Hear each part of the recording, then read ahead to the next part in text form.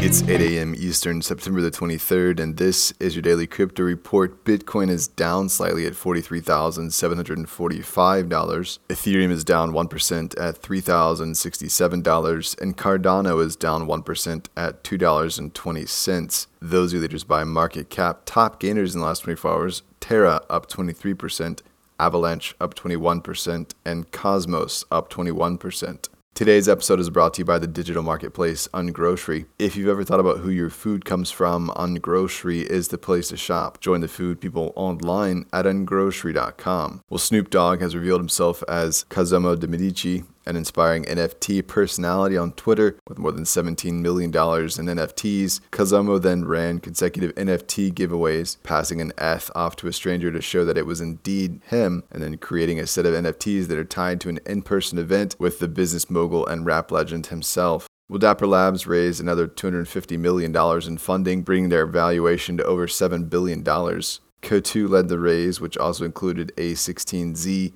Google's GV, and version 1 ventures. Roham Gagozlu, the CEO, said, "We've proved the concept, which is why our investors are so eager to partner with us." He also called NFT highlights the currency of fandom. The raise will help expand NBA Top Shot and open up the potential for engagement with the gargantuan European football scene. Doubling down on their news cycle, Dapper Labs announced a partnership with La Liga, Spain's top professional football league, to launch a football marketplace featuring digital collectibles with the league's 20 teams.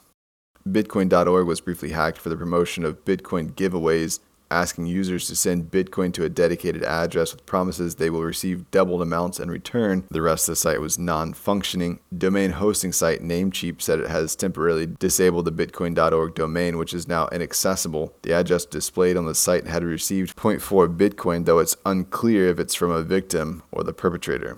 And finally, a U.S. magistrate judge has denied Ripple's request for documents that would detail regulators' crypto trading activity. Judge Sarah Netburn declined to grant Ripple access to documents that could show whether employees of the SEC have executed transactions in Bitcoin, Ether, or XRP. The court had previously ordered the SEC to produce its crypto trading and none possessed any. Apparently, the enforcement lawyers stated during the meeting that SEC employees were barred from trading XRP after the formal order of investigation was issued in 2019. The Ripple legal team argues that including individual trading decisions of SEC employees in discovery will, at a minimum, expose a lack of clarity regarding XRP's status and whether the SEC believed XRP to be a security. Judge Netburn decided that defendants have not shown that such individual trading decisions impact the issues in this case. That's all for us today. Visit us at dailycryptoreport.io for sources and links. Find us on social media, add us to Alexa Flash Briefing, and listen to us everywhere else you podcast under Daily Crypto Report.